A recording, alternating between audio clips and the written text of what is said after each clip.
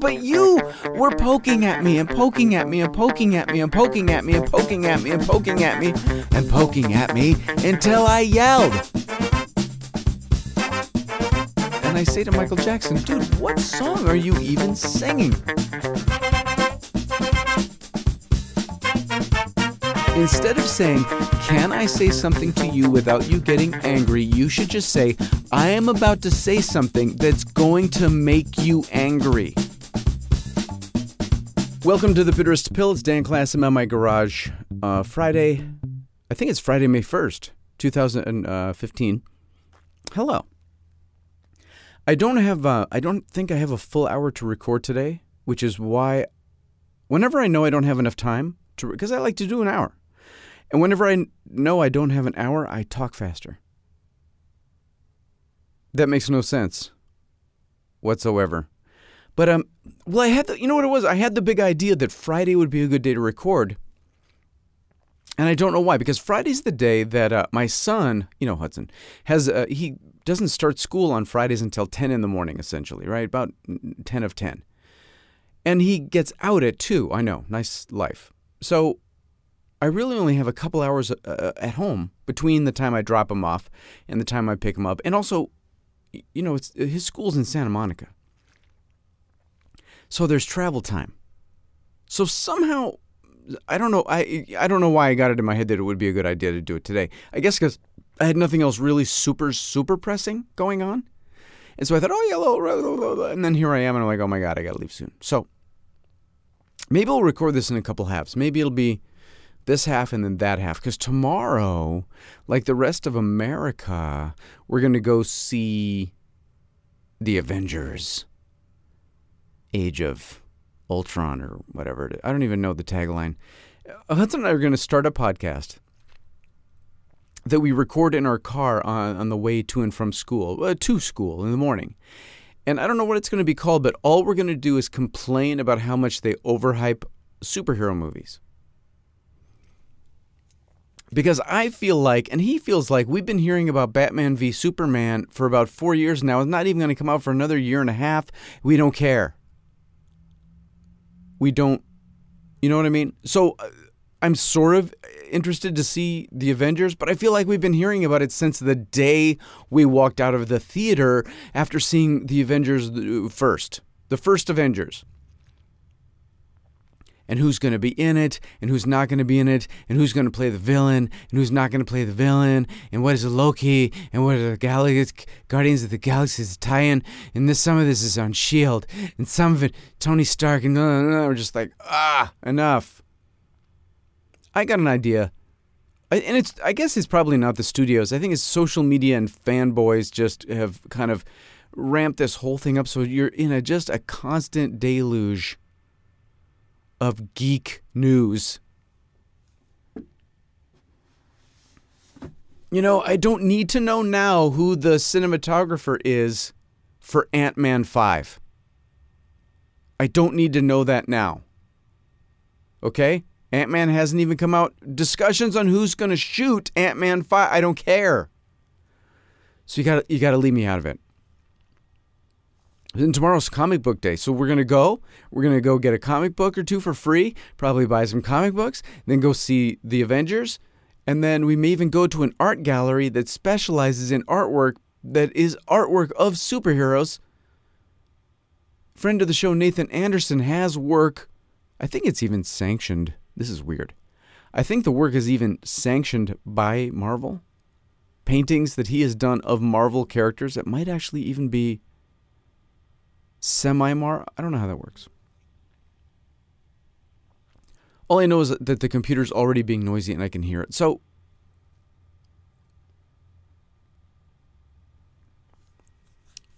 I told you about, I'm trying to think of how caught up we are. I thought I was going to have a big story for you about a dance competition recently. Because my wife had to work on the same weekend as a dance competition, which meant she wouldn't be there. Okay, now my daughter can survive without my wife being at the dance competition in a way, but the moms of the dancers are always the ones backstage making sure their tights are on and their makeup is on and they're not having some kind of hissy fit and they're not trying to kill each other and all that stuff.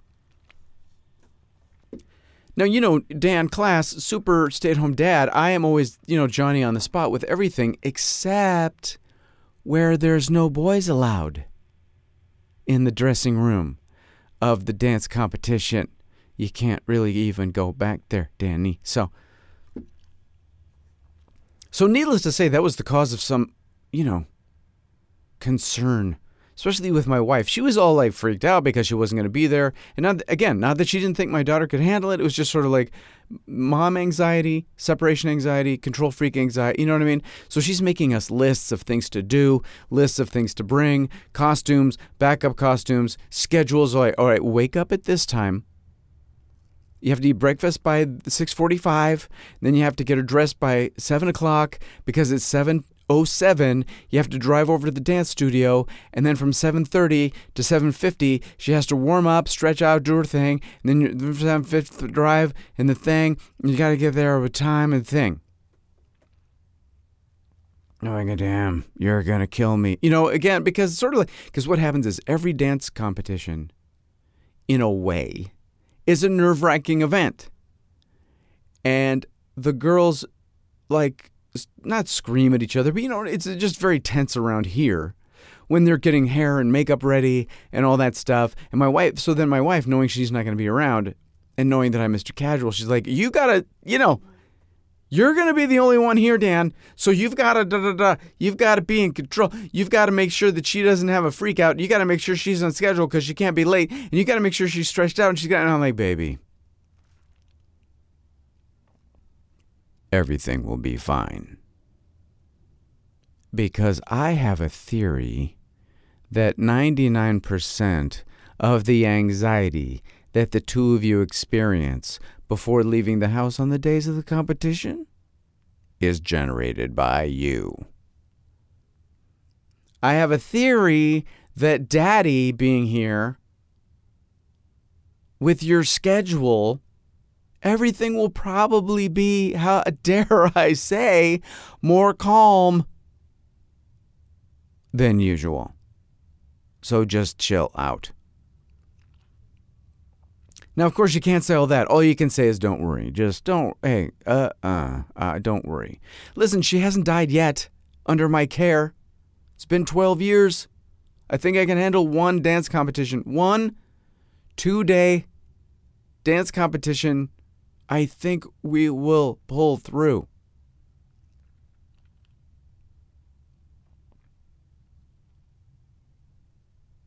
And I don't even remember how this whole thing worked. But we, my wife has to get up at the crack of dawn and she's gone for this shoot. They're shooting commercials, right? That's why she's not around. She's got to be in Pasadena or somewhere way before we even wake up. It's crazy. So Toulouse, my daughter Toulouse, little Lucy. So she and I get up, we do our thing. We follow Mama's schedule. We do the whole, right?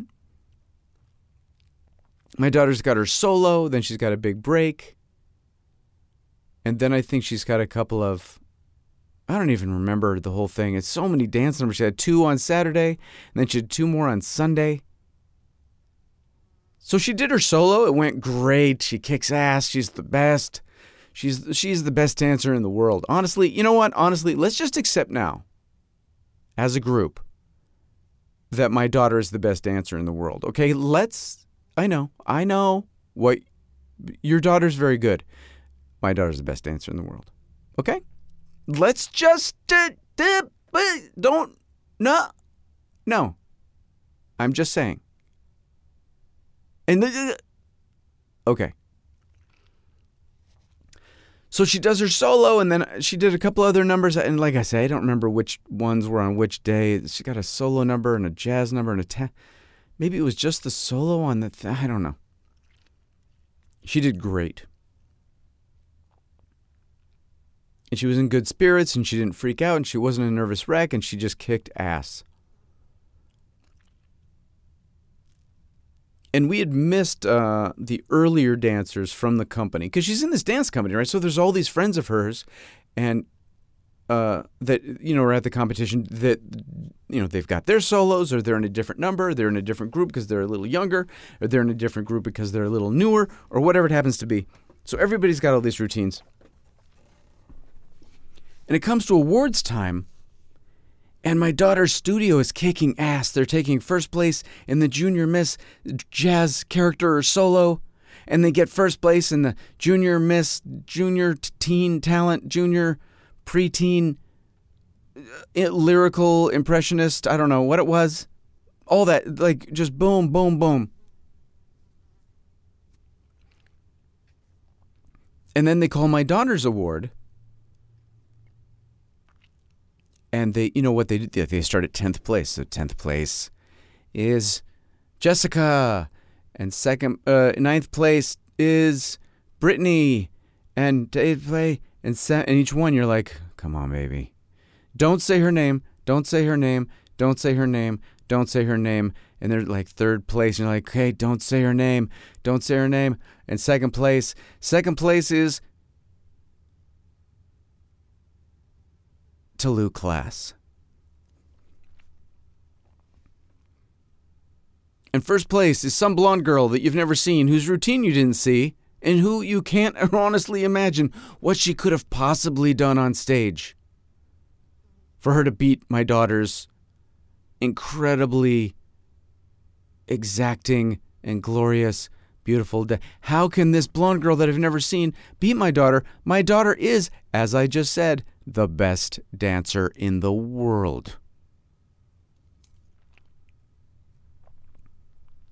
So I, have to text my wife because she's in Pasadena, but she's with us. She's texting constantly. How did she do? I can't wait to hear what she did. How'd she do? So I'm like, well, baby, she got 2nd place. How is she? Is she okay? Is she okay? Let me talk to her. I got to talk to her. Tell her I love her. Tell her I give her pick. Is she freaking out? No. No, actually, she's fine because she knows she did a good job and she's not freaking out. You sound like you're freaking out? No. Is she okay? Let me talk to her. Well, when's a good time to talk to her? Can I call her? Tell her to call me. So my daughter was fine. I was really proud of her because not only is she the best dancer in the world, she's also realistic enough to know that you're not going to win every time.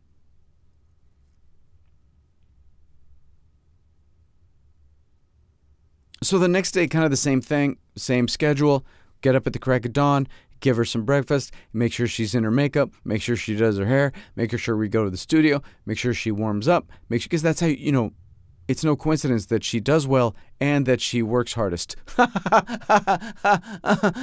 So we're there by ourselves at the dance studio, hours before competition. She's stretching out, she's running her numbers, she's running her, because if I've not taught my daughter anything, it's that if she works hard, it pays off. That's been one of my biggest things because I'm so lazy. I'm so lazy. I get so little done that I want to do that I've drummed into both of my kids, work hard and it pays off. Work hard and it pays off. And my daughter works hard and pays off. So somehow, some miscommunication, whatever, I'm not blaming anyone, but through some miscommunication, my daughter and I ended up getting to the competition about 2 hours earlier than we needed to be. So there was a lot of standing around and just sort of waiting and chewing of nails and so whatever. You know what I mean? Which was fine. But it's chaos back there, and I can't go back in the dressing room, so I'm just sort of standing around kind of near the dressing room, but not directly outside the dressing room, because I don't want to seem like a creep who's kind of standing outside the dressing room the whole time. That'd be a little weird to just sort of like waiting for my daughter. You know what I mean? It's just like, dude, be cool. Kind of go over there. So my daughter's big jazz number is coming up, and it's a big number. It's tough. It's really a good number, but it's very athletic. It takes a lot of energy and stamina. But it has a chance of doing well. And it's coming up, but whatever. So I'm like, you know what? I'm going to watch because there are a couple other numbers from her company before hers. I'm going to go sit in the audience and I'm going to wait. I'll watch the other numbers, and then when it's her turn, because I'm just standing around backstage and I got nothing to do. I hate being somewhere where I have nothing to do. I might as well be sitting in this audience, right? So I sit in the audience, and one of the other numbers goes up from her company, and they do very well. They all look happy. They're all spinning and turning and smiling, and they're leaping and stretching, right? But the thing with these competitions is, after a while, and I don't even really know what to liken it to, but so many routines after a while, if you see a couple hundred, they're all the same, really, when you start to boil them down. And really, I mean, the costumes change, but only slightly. The hair color, the skin tone might change, but only slightly. But for the most part, right, it's really just like you come out, you spin over here, leap over here, do that dancing run thing to get to the other side of the stage, you spin, and it's really, honestly, it's like listening to horrible music you hate while you watch people do jumping jacks. After a while, really, because no one wants to really deviate from like the normal workup. Listen, we do jumping jacks, we do push-ups. We try to impress the judges by how many times we can do a back bend or whatever, and then we bow. So after a while, I'm bored. I'm waiting for my daughter, and I'm bored. I'm bored, and I've been up at like 5 a.m. for the last 2 days. And one of the dances is to some kind of weird remix of Michael Jackson singing a song that I recognize, but it's not a Michael Jackson song. And I'm just sort of bored, and I don't want to watch these boring dancers from some boring school that I've never heard of. And Michael Jackson is singing something like that Horse with No Name song? Is that what's happening? I've been through the desert on a horse, but it's Michael Jackson singing. And so I turn to my right, and there's Michael Jackson. And I say to Michael Jackson, dude, what song are you even singing? And he said, oh, this is a song that was popular when we were kids, and I always liked it, and I wanted to do a version of it. And I'm like, but Mike, you have so many great songs. Why are you doing a song that's by like America or the Eagles or something, this Horse with No Name crap? I remember hearing the song when we would drive back and forth to the mall when we were kids, but really, we should not be that into that. And he's like, no, it's a really good song. I really like it. And I realize, obviously, I'm dead asleep. I'm so dead asleep that I'm asleep enough to be having a very, very specific conversation about with Michael Jackson about how I don't know about his song choices. And right about the time it dawns on me that he is no longer living, and therefore it's absolutely impossible. However unlikely it was that I would have that conversation with Michael Jackson while he was alive, he has passed away. So the only way for me to be having this conversation with Michael Jackson is if I am absolutely out cold in the audience during the Thunderstruck dance competition in Long Beach, California. Holy cow. So I wake up, I look around, Michael Jackson, not there. And some girls are leaving the stage and everybody's clapping, and the guy comes on the microphone and goes, hey, that was okay? And now number 1409, this is the Jazzernaut Dance Academy from Cucamonga with their number, Scooby-Doo, Where Are You? I don't know, whatever it was. And as I'm waking up, and as I'm trying to remember the song with a horse with no name, I think to myself, wait a minute, they just said like, what? He said something like Scooby-Doo, I'm going backwards, Scooby-Doo, and then before that was something about Cucamonga, and something before that was like Jazzernauts, but something before that was like 1509? And this is how stupid I am. I honestly went, 1509? They must be doing them out of order. Because the last number was 1490, and Toulouse number, my daughter, is like 1501, and he just said 1509. I wonder why 1509 is going before 1501. That's so weird.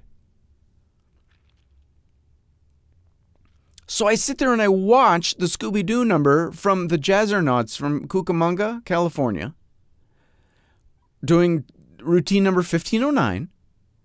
And I think, well, there's some scheduling thing. They must have put 1509 way ahead of schedule because they have to do that sometimes, I guess. So I'll wait to see because I kind of lost track of what number they were on. I'm sure they're going to be in 1500 soon, then they'll be next or whatever. So like, oh, that was Scooby-Doo. And okay, so here is now the Super Supreme Dance Academy and Workout Factory from Bakersfield with their song, Call Me Lately, number 1510. Okay, this is not good. Hello. Hi, how are you? This is not good. This is not good. This is not good. This cannot be happening. This cannot be happening. And honestly, it cannot be happening. Not because I'm worried that my daughter's going to be upset, although I suppose that is an issue. I don't want to have to tell my wife, who is not there, who has been riding me like a drugstore pony for the last 2. I do not want to tell her that I slept through the jazz number. So I run out of the audience. I'm like, oh my God, I run out of the audience and I don't know where to go. I'm like, I'm so asleep. So I run up the auditorium out into the back way, not towards the dressing room or backstage, because I'm like, I don't want to freak out Tallulah if she's about to go on. I got to go up. So I go up and I'm looking around, and this competition has no board or anything that says who's on, right? Who's on, who's next, who just happened, whatever. But I do run into one of the dance dads from our school. And I'm trying to act real casual, like, hey, dude, hey, did they do Higher Ground? Did they do the jazz number, Higher Ground? Did they already do that? Because I had Michael Jackson, did they do that? And he's like, oh, yeah. I'm like, oh shit. They already, and I think, I'm hoping, like, well, please be messing with me, man. Please really, they did, how'd it go? Oh, it went really great. And I'm waiting. He's not breaking a smile. He's not joking, and he's not getting around. He's only conveying the information that I seem to be requesting, which is information about the jazz number that I slept through.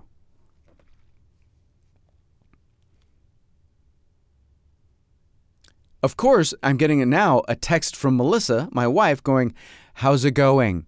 How are they doing? Did they do the jazz number yet? How'd it go?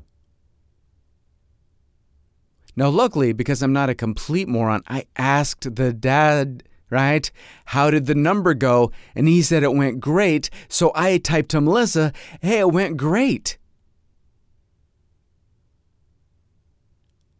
Now, I didn't feel it was required at that moment to name my sources, right? To come clean on whether this was first or secondhand information. How was the routine? Great. According to someone else. No, I'm not awake enough yet. I want to talk to my daughter first. I think right? Okay.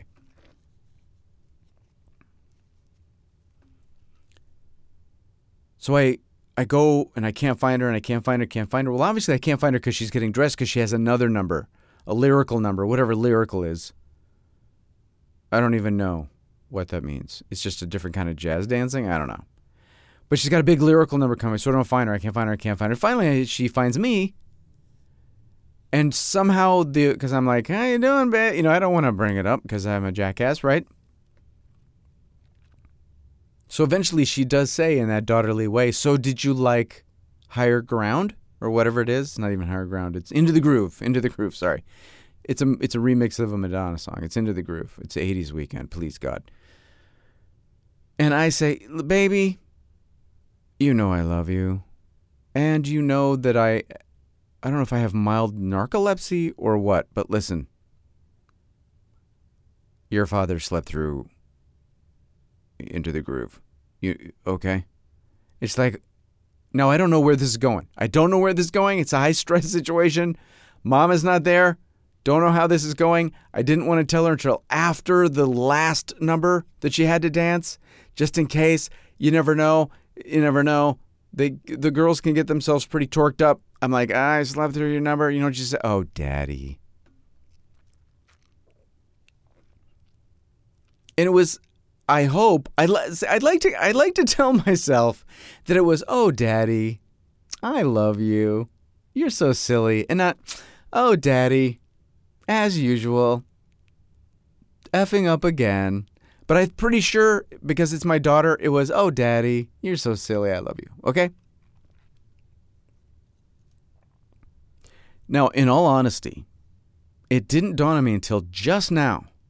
As I'm telling you this, I never told Melissa, my wife,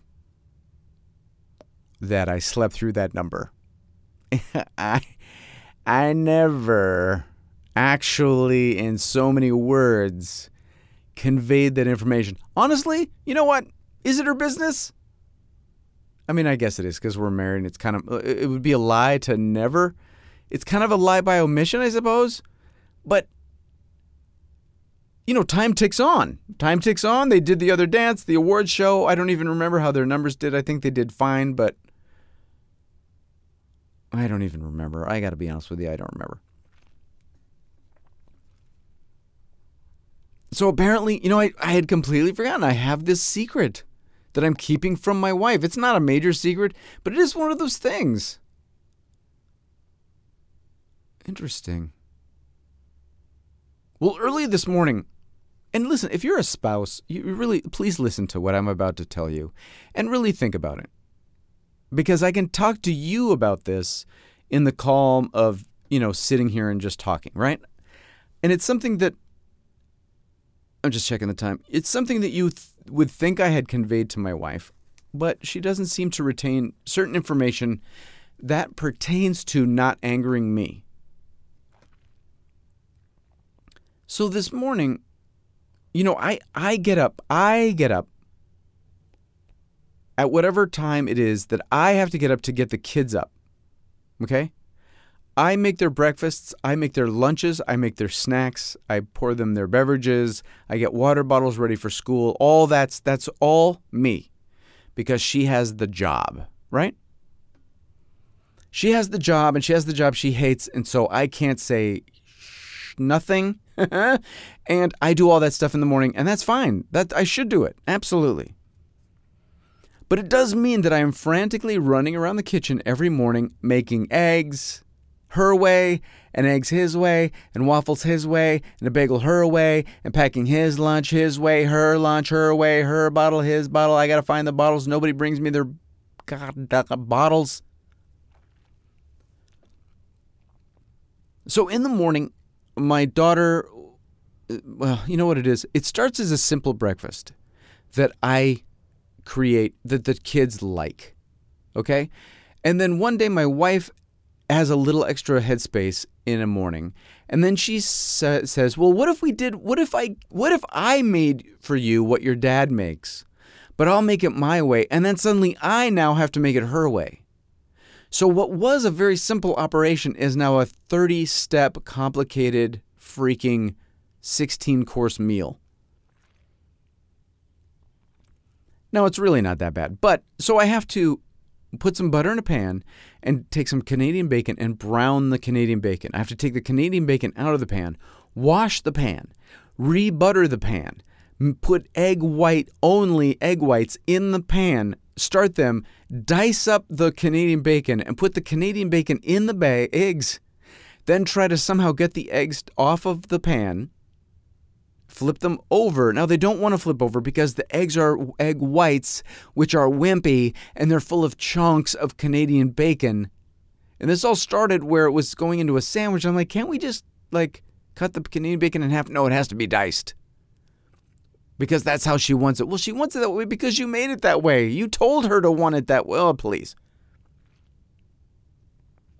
So the mistake my wife makes, and it's only a mistake from my point of view, because from her point of view, who cares, is she made the fatal of starting a conversation with these words.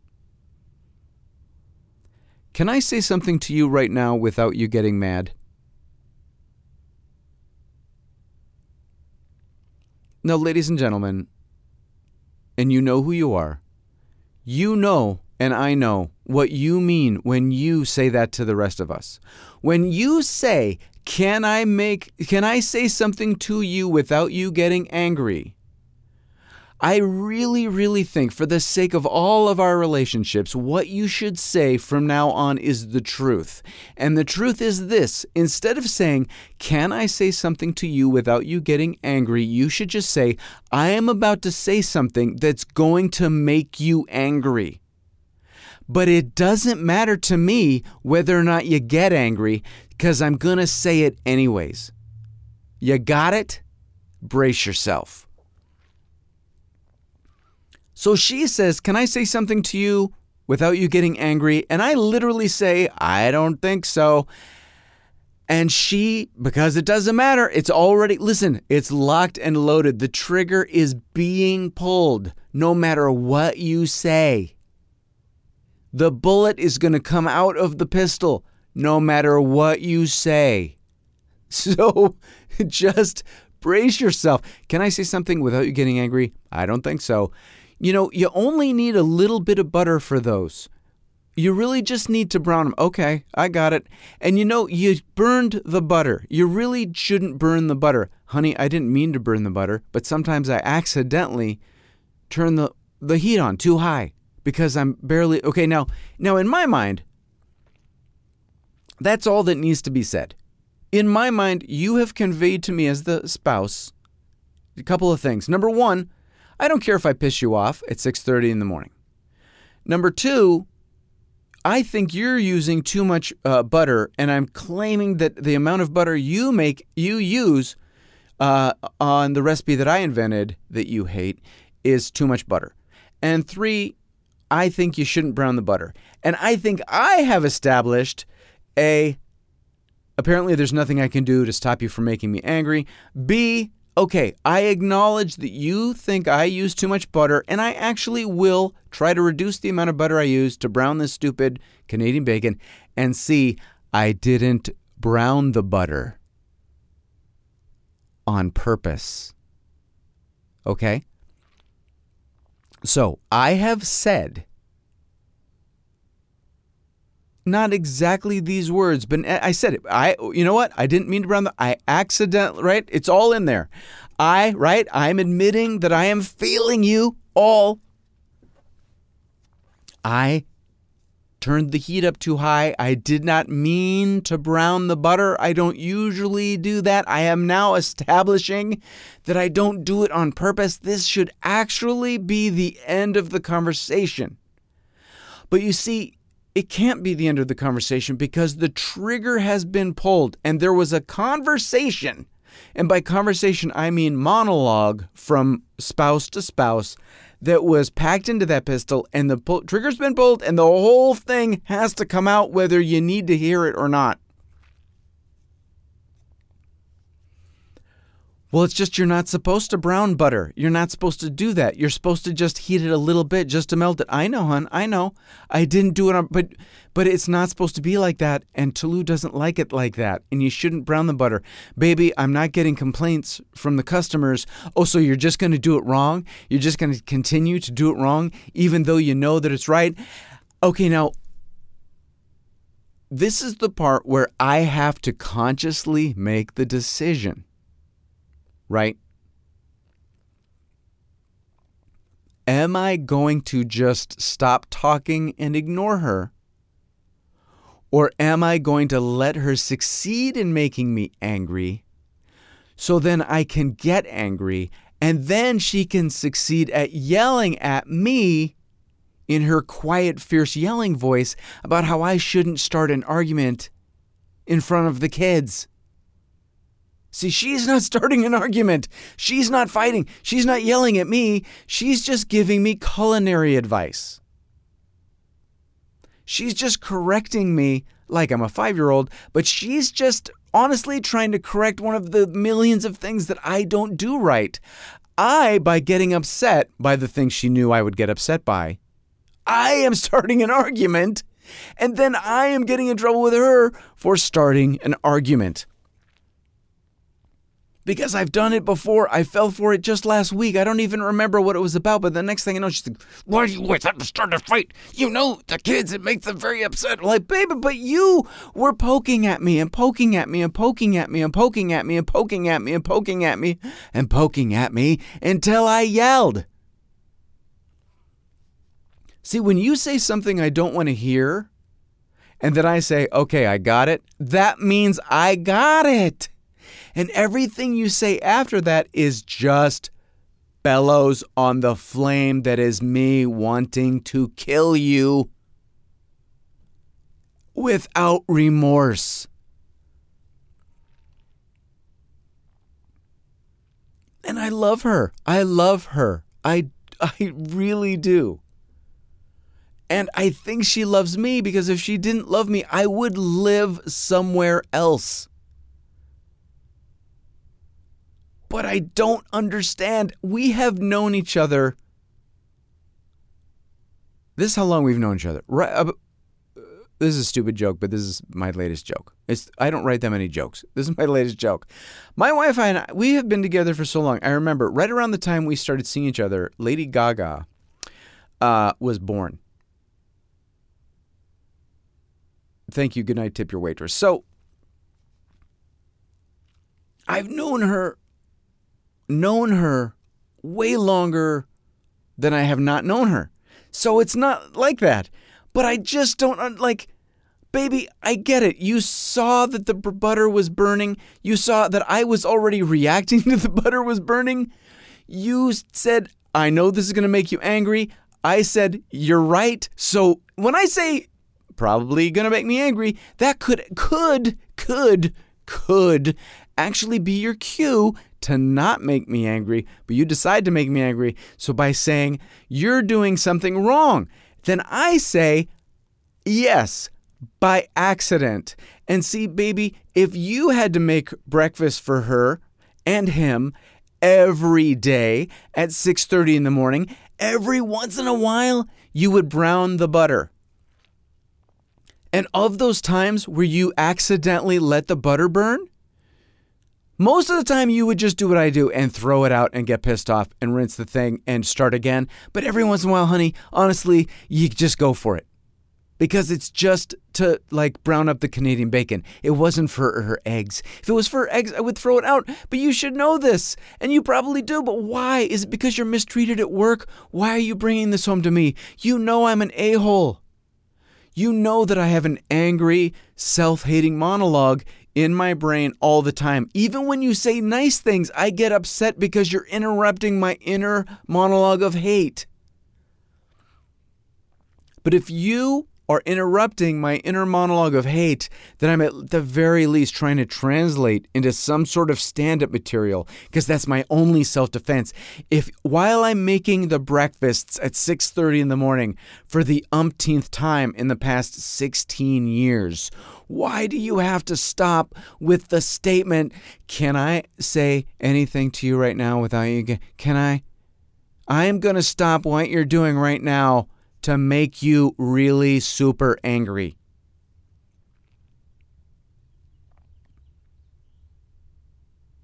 And I think this is going to be misogynistic. Maybe I'll get some hate mail because I'm starting to I'm really examining I didn't mean to say plight, but that's the word that started to come out.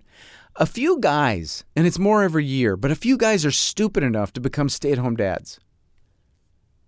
And I really think part of the whole trouble with it is women and men are really legitimately different. And if the woman is the one going to work and the man is the one staying home, it changes that dynamic even more so in ways you don't expect. Because if I was a guy and I was getting ready for work, like my dad would, I guess in a lot of ways, do what my wife does. Although, my mother made his coffee. He would come out. He would have showered and shaved. He smells of, Brill cream and aftershave. He'd come, he'd drink his coffee, and he would get his keys, and he'd say goodbye, and he'd drive off in his Regency 98 and go to Kodak and do whatever the hell guys in white shirts did at Kodak in the 70s and 80s, right? That's what he would do. Never once would my father have ever looked at what my mom was doing on the stove and given her a lesson on how to prepare breakfast. But because my wife is a woman, she would dare to do that. Because she cares. She has to have it her way and it has to be right. My dad doesn't care. It wasn't his job. He knew it wasn't his job. It was not his job to oversee my mother making us breakfast, but it's my wife's job to oversee me making our kids breakfast. I guess because why? Because she has a vagina and I'm a moron? Why? Because it's my job. I don't go to her job and go, I don't know, really? That visual, but with the headline and the thing with the running foot, it's just, I don't know. Right? That's her job. I leave her alone with that. But she sees her job as her job, and she sees my job as her job, but I'm doing it. And that is the conundrum right there. Is me being a stay-at-home dad is doing her job, no matter how liberated and modern and 21st century and hipster and whatever, however we try to rationalize the whole thing, right? A stay-at-home dad is a guy who did not become wildly successful before his wife's biological clock started to ring a ting-ting.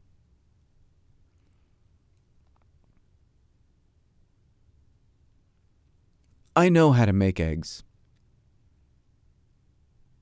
And I know how to melt butter. And I know how to burn butter. And I know how to not burn butter. My wife doesn't know how to clock out.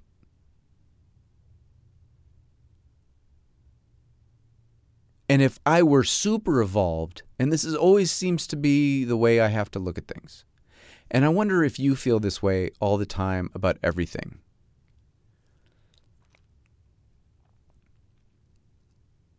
I need to be the one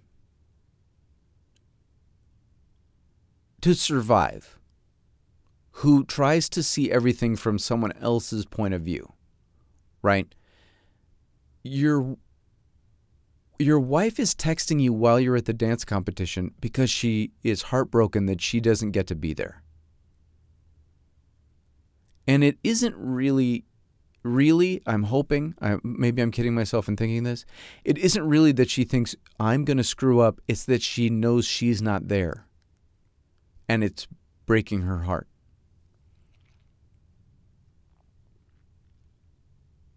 And again, maybe I'm just telling myself this part to freaking survive. Because a huge part of me wants to get through this life with my family intact. And so maybe one of the things that you have to tell yourself is,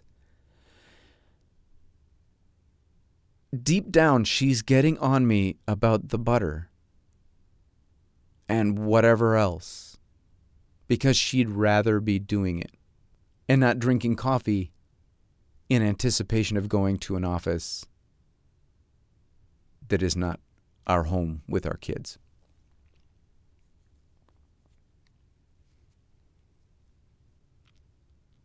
And maybe that's a huge part of just being an adult,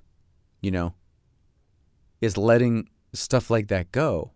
And listen though, I am at the point where I'm like, yeah, but so are people doing that for me and I just don't see it? I mean, maybe they are. Maybe they are all day long, understanding where I'm coming from, looking at things from my point of view. Sometimes maybe it's just burnt butter.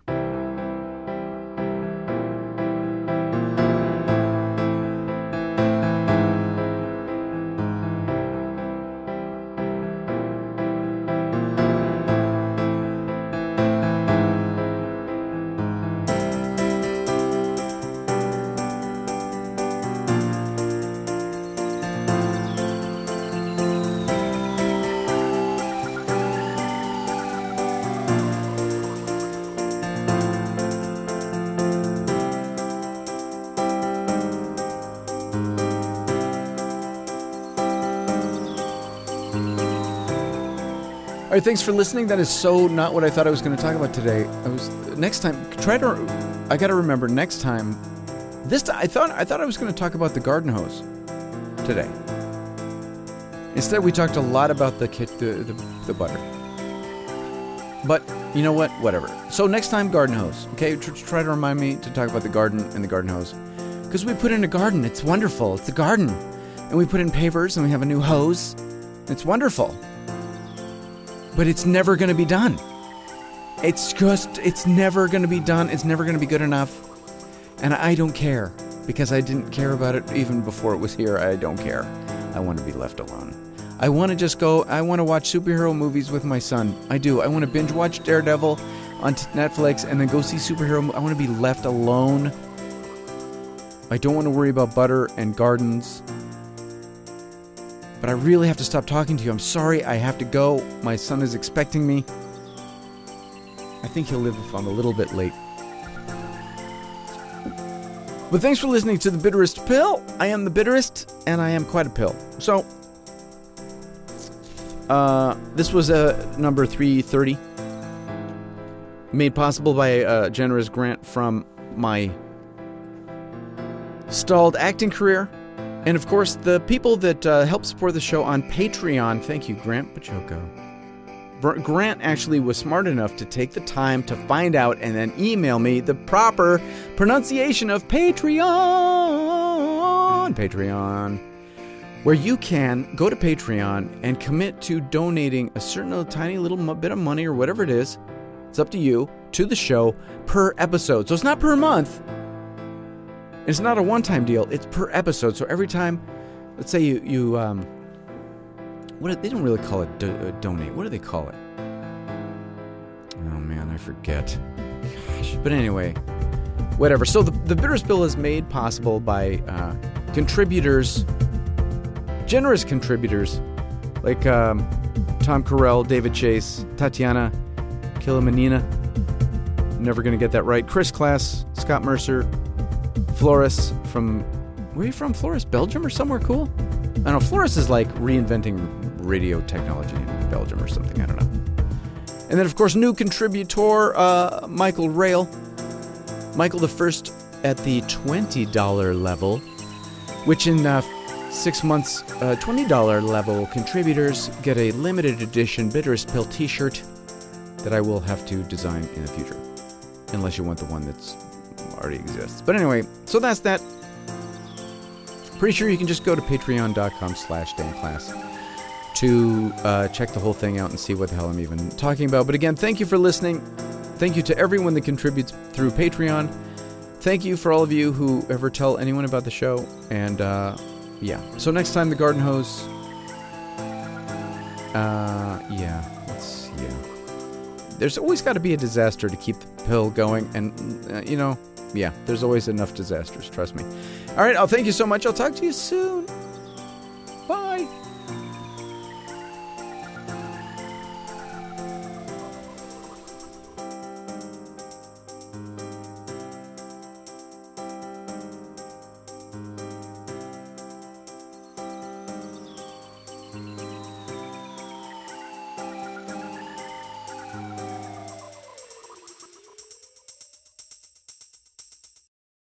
The Bitterest Pill is produced by Jacket Media, makers of fine podcasts since 2004.